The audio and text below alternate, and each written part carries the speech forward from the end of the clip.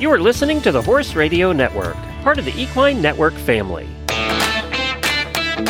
This episode of the Sport Horse Podcast is brought to you by Hilltop Bio.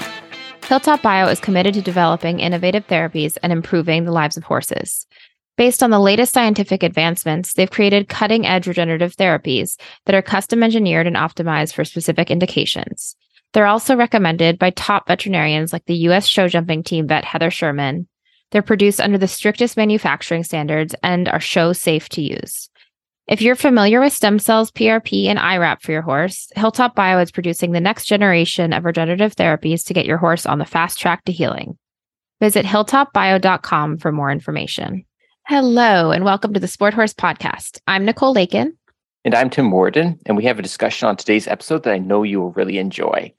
So today's episode, it will get into a little bit more about orthobiologics and how a veterinarian would evaluate what works and what doesn't work in practice. But just taking a step back, for those who don't know, I'm located in Toronto, and stem cells were actually discovered in Toronto 60 years ago this year. Or I guess I should say, like the really famous Nature publication by Tilly McCulloch was in 1963. So it's a little bit fascinating to have this discussion with our guest and to think about how far orthobiologics and like stem cells and regenerative medicine have come in a relatively short period of time.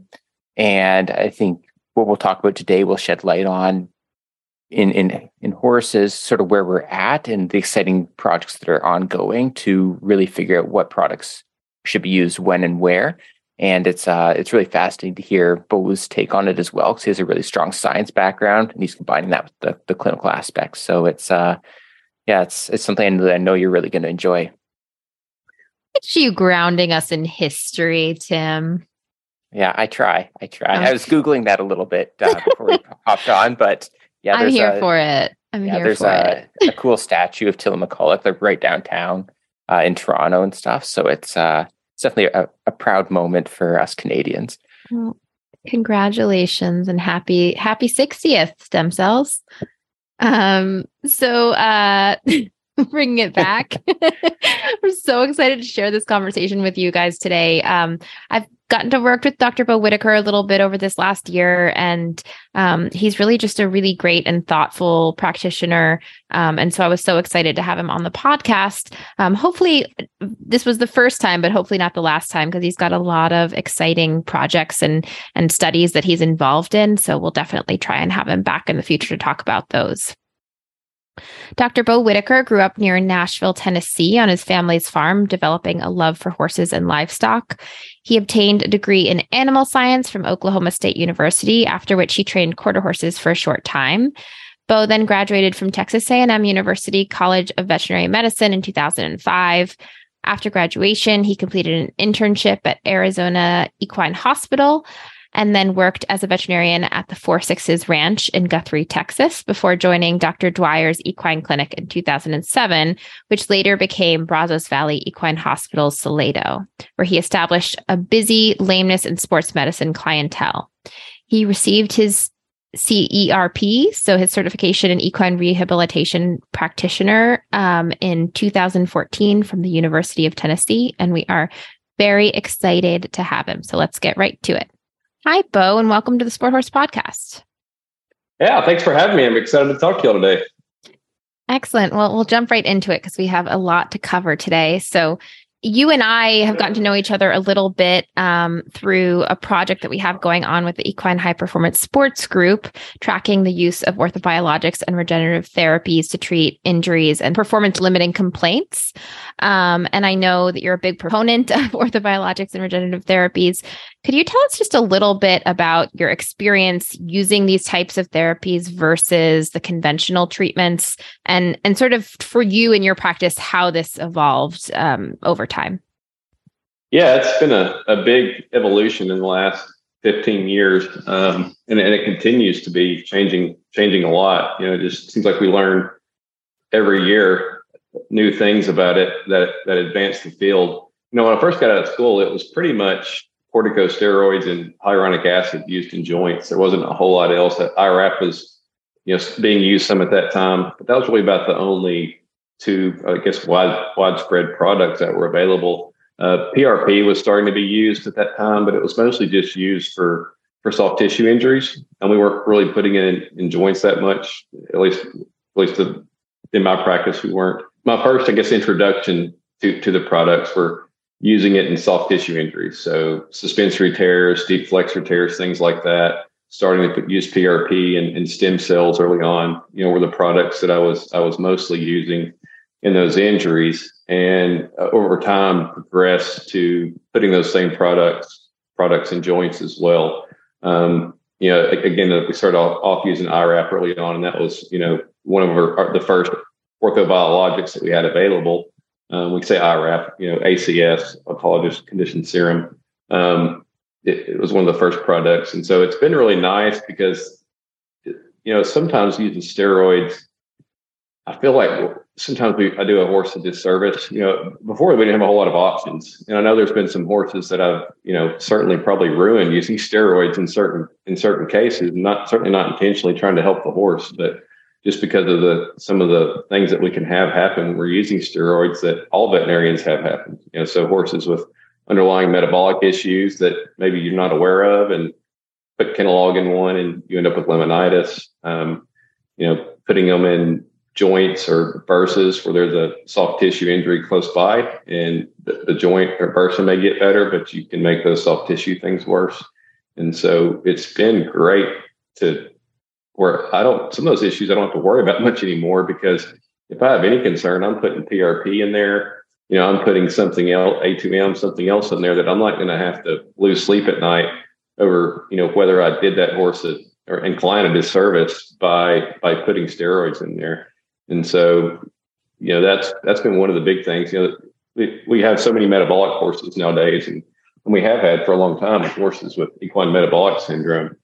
And, with those horses, you feel pretty safe again using our orthobiologics, that you're not going to do any harm. And I think one of the first things we think about as veterinarians is it safe, and am I going to do any harm to this horse by using this product? And so I feel like there's just a lot more runway with our orthobiologics concerning that compared to a lot of the other products that we've used traditionally. And so, PRP is probably the thing that we use the most at this point. And we use it a lot in joints. I bet close to 50% of the joints I inject now, I inject with PRP. We use some A2M as well. I'll occasionally use IRAP. I don't use it a lot. And occasionally use some amnion in joints, especially post-surgical joints where we're kind of wanting to foster some healing of cartilage, maybe post-surgically. And I'd like to continue to increase that percentage over time. Some of it's client education. Sometimes it's cost, in some cases too. There's a culture, I know it's especially in the Western sport horse, and it's in English as well, of just this kind of inject everything mentality sometimes. And, I think it's better for us to use a sniper rifle instead of a shotgun when we're trying to treat these horses. And it's difficult sometimes to get a horse that has been injected and they've had the hocks, the stifles, the coffin joints, the fetlocks, the neck. Like there's hardly a joint on that horse that wasn't injected. Sometimes it's all been with steroids. And I think trying to be more focused, it helps. And I think orthobiologics help with that, because it's kind of hard to go just inject the whole horse when it's not easy just to draw it out of a vial and it takes 5 seconds. And so that I've thought about that forever, I want to make sure I'm treating what needs to be treated and with the right product. And we're still figuring that out. We still don't know what's the right product, even with the orthobiologics, to put in every joint. That's part of you mentioned the initiative that's been started for collecting data. And that's part of the goal of that, is to try to help sort some of that out. That's really interesting. But when I wanted to circle back, so you'd raised some of the, I guess, the downside or potential concerns with using steroid type therapies. Yeah. Are there any contraindications for some of these regenerative or orthobiologic products that you listed? Yeah, and I think some of that's been trial and error. One thing that we've seen is that check ligament injuries tend to do poorly with PRP. And I've had it happen, and I know other vets have too, where we don't know what it is about that particular structure, but it seems like if you have a tear in your check ligament and you put PRP in it, those seem to get worse in a lot of cases. And so I know that's a very specific contraindication for one product. Mm-hmm. You can get flares also. Flares are an issue with some of the products. I know it's early on, there are some products that were used, and you can get pretty significant flares. Horses, we call it, say, broken-legged lame, like a non-weight bearing lameness for a day or two, sometimes after you inject them. And so there's certain products that if that happens to you a time or two, you're probably not going to want to use that product again because your clients aren't too happy about it. So that's a potential to anything you inject in the joint was having a flare, but it seems like there are some specific orthobiologics that are more prone to that than others, sometimes related to joints. Okay. Interesting. And then I guess on the flip side, and you've touched a little bit on this, but it seems like every week, maybe that's an exaggeration, but there are so many new therapies coming out, right? And just like little tweaks to different products to try to, change the factors or whatever that they're doing in the actual joint or the structure you're injecting into. Like, how do you go about choosing a product and staying on top of all these different options that are coming out there? Well, I like to know what I'm putting in the horse. And so if they can't tell me what's in their product, and at least maybe some degree how much of those things, then it's kind of hard for me to want to use it if I don't know what I'm using. So I think that's one factor. They call them the proteomics, but the proteins that are going to these things, they are getting tweaked all the time. And, one company says, well, we have these proteomics and they're, these proteins. And then one says, okay, we have these. And so you're trying to compare those against each other sometimes. And I think sometimes that's a fool's errand because it doesn't always equate to what you see clinically. And so sometimes you have to try a product for yourself and see what kind of response you get, or use, feedback from some of your colleagues that you trust that have used it to see what they think. But I think I need to trust the source, trust the company, and know what I'm putting in there. And also some of the PRP products, they'll say, oh, it's 2X, it's 6X, it's 4X, whatever, which doesn't always mean that much to me. Like, I want to know how many platelets I'm putting in there, which is the dose. 6X doesn't tell me a dose, but I don't know what I'm starting with. And so if you use a lot of kit products, it says, okay, this is that, you're going to get 6X platelets out of this or whatever, but you just get this flurry of stuff back in the kit sometimes, and I'm not exactly sure what I'm putting in versus if we make our own PRP and we measure it, or if you can measure the kit too, so but I think if you're not measuring it, you don't really know in some of these cases what you're putting in. That brings up a lot of really great points. I think it's worth me just taking 1 second to just explain a little bit when we talk about data tracking, is that you've been an early involved practitioner in our equine clinicians registry that is an effort to bring together a bunch of different respected practitioners who are treating sport horses and performance horses, and recording, what products they're using, where their diagnostic parameters to help them make the decision of what they're treating. And we have some long-term goals of collecting enough data to hopefully give some valuable feedback back to not only the practitioners who are inputting data, but also to the industry as a whole. And I think that what you've sort of touched on here is that there's a lot of gaps between science and what you can learn from the clinical trials and what the companies are telling you about the products that you're choosing from and actual practice. And you mentioned about talking to your colleagues about their experiences. But I imagine for people who are just trying to get into sports medicine or who are not as familiar with using these products, it can be a little bit overwhelming and they don't really know where to start. So would you mind just touching a little bit on that, on what where you see the biggest gaps right now and kind of what you wish you knew, or if you were in their shoes, what you wish somebody would have told you, I guess. Yeah. I mean, this is kind of a little nerdy, but understanding, I think, some of the growth factors in the cytokines and what they do, I think is important to try to help you understand some of these. I mean, I don't know if I knew what an interleukin was when I graduated from vet school. And I've kind of self-educated myself on that since then. And knowing what does IL-1 do, and IL-1RA and IL-6 and IL-10, some of these growth factors I think can be helpful when you're trying to look at, mechanism of action and why some things work and some things don't.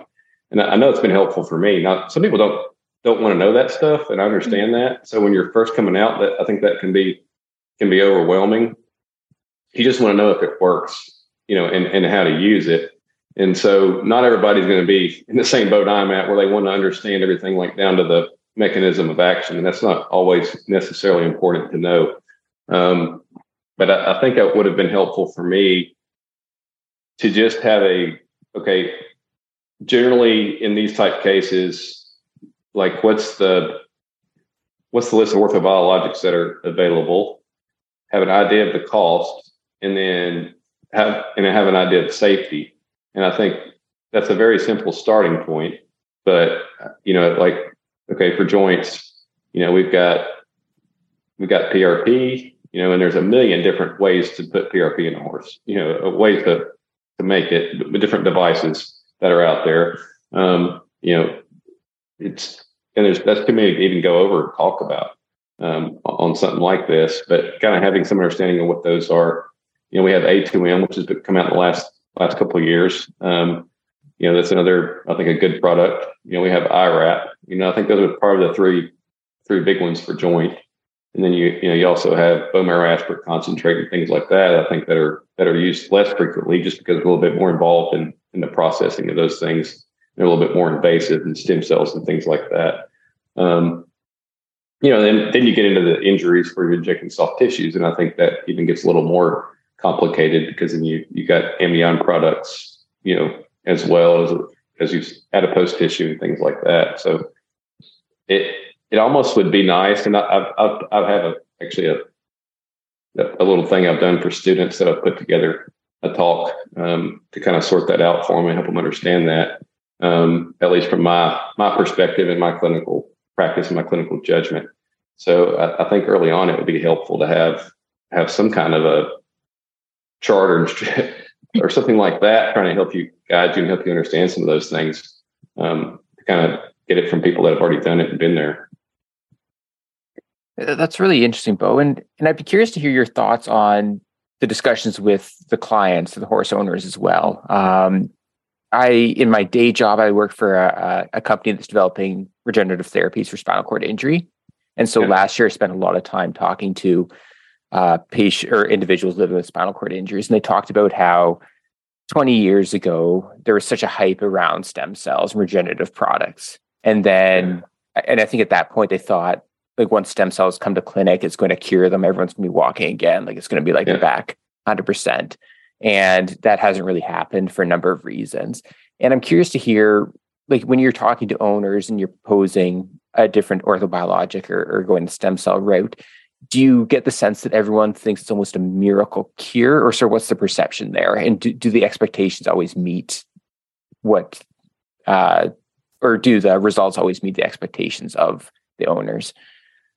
Certainly the results don't always meet their expectations, but I think it's our job to give them realistic expectations. And so I think the whole thing is client education, from introducing them to a product, telling them what it is, what it does, what they can expect.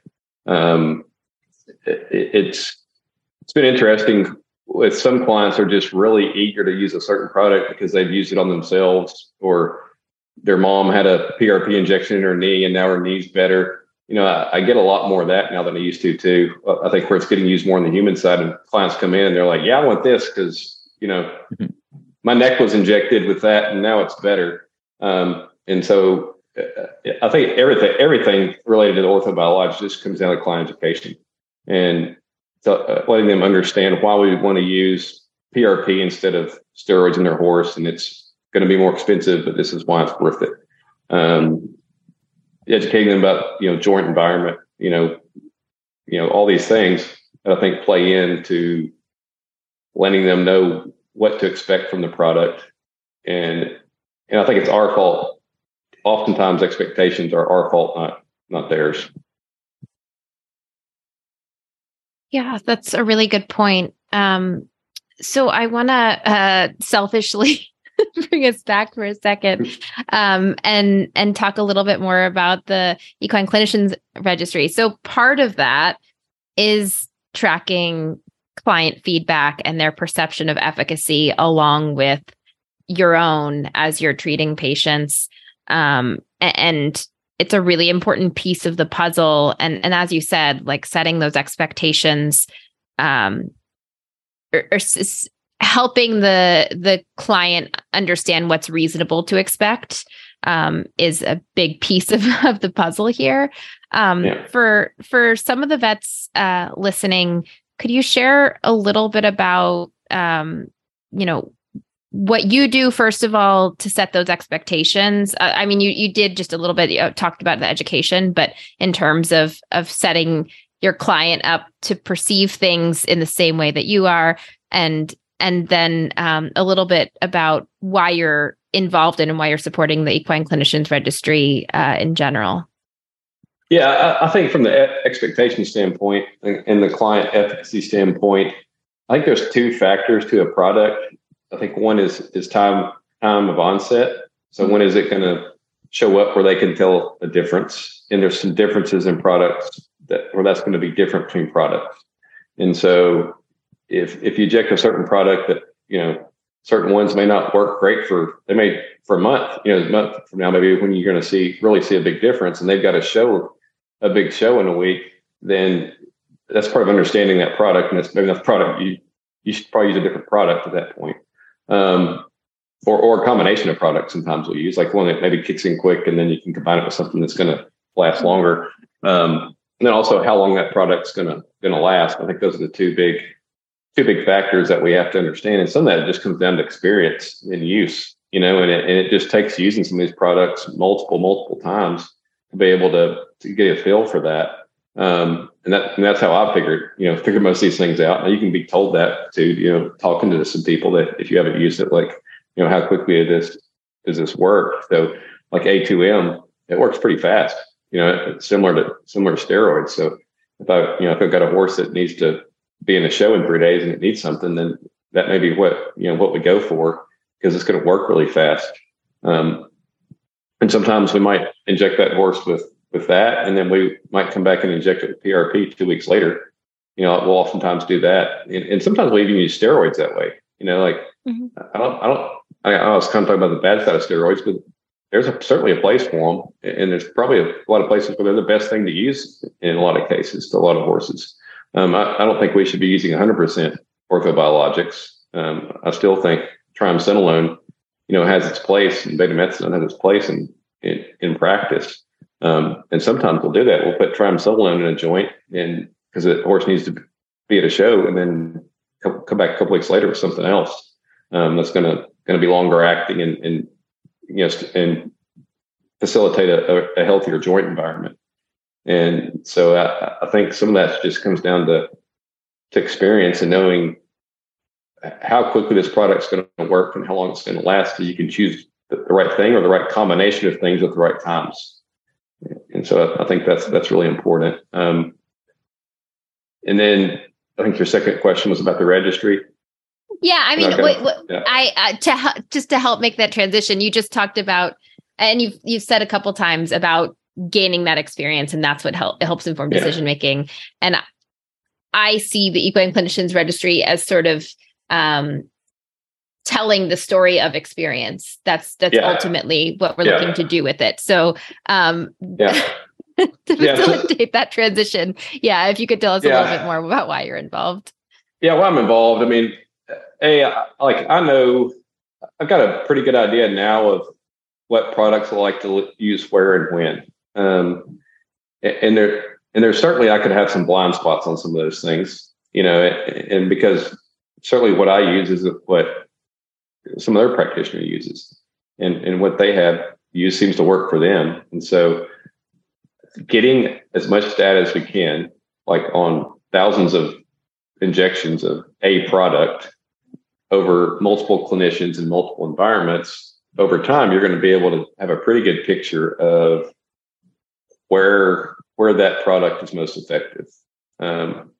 And so it's just getting enough numbers together to have an understanding of that. And I think what you're getting at is once you get that much data on all these products, on all these different horses across the country, whether you're not just looking at horses on the East Coast or just horses in Texas, you're kind of looking at horses, over parts of the country that aren't all doing the exact same thing. That we can get a pretty good idea, kind of a shortcut to tell people, hey, in a fetlock joint, this is a reasonable expectation of what we can expect from this product versus this other product. And I think over time, with enough data, that should be able to sort itself out. Yeah, for sure. Like, I think that those are really good points. And I think it always comes down to the numbers game, right? And like just being on the human side a little bit more, there's such a focus put on collecting all this data, and it helps you to answer those questions more directed in clinical practice, as you know. And I think, and I'm curious to hear your thought. We've talked to a lot of different veterinarians about different topics about this, but the upcoming, or I guess it's already here, the shortage of equine veterinarians. And I think that like a project like this also has the opportunity to, as you say, like maybe a lot of these young veterinarians don't have a chance to learn maybe all the mechanisms of action, and they may still have a little bit of hesitancy about what products to use where. And maybe the data coming out of this registry also plays an important role with helping the young equine veterinarians transition into clinical practice. Yeah, I would have probably loved to have that information, 10, 15 years ago. And it could probably save young practitioners a lot of trial and error of going through maybe some of the pains that I had to go through early on, not knowing how to use something or trying something in the wrong place, or, and certainly that I think sometimes we can get confirmation bias on some of the things we use too, and so I think having some objective data helps to eliminate some of that. Yeah, I'm also curious if you'd be willing to share, and maybe this is something that you just want to give us some links to share with our listeners, but I know when you and I talked a few months ago, you shared a little bit about some of the resources and the places that you went for that kind of education. I know that there are companies out there that do a lot of really great continuing education, some that I think that you're involved in as well. Are there any places that you recommend that people go to learn all these different pieces of the puzzle that can ultimately help them make better choices for their patients? I mean, a lot of what I learned from is human literature, and just doing searches of human literature, learning about a lot of, just if you're going down to kind of the basics of inflammation and the inflammatory cascade and understanding all that, a lot of that for me has just come from the human side. And I would just go in and do searches and save papers and learn things that way. The Orthobiologics Summit has been really helpful for me as well. I've gained a lot from listening to and participating in that. On that side, it's kind of neat because you're getting a combination of the human side and the equine side. So you're getting some of the you're getting some of the experts from both sides. And I've gained a lot from that, and listening to some of the human doctors that are using those products in people and what they think about, and then having open discussions about the differences in horses and in humans has been really, really enlightening. Yeah, I do think it's really cool. It's one of those areas. I mean, I think orthopedics in general, but especially when it comes to orthobiologics and regenerative therapies, that there is so much interest from the human MDs of what's going on in the equine veterinary space, and vice versa. It goes both ways. It's not just one group learning from the other. So I think that's pretty cool. Yeah, and my doctor that does my pain med stuff, we have pretty neat conversations about that stuff all the time, kind of throwing stuff back and forth to each other. So yeah, I encourage any veterinarian that knows a human doctor that deals with this stuff to talk to him, because you can have some pretty good conversations. Yeah.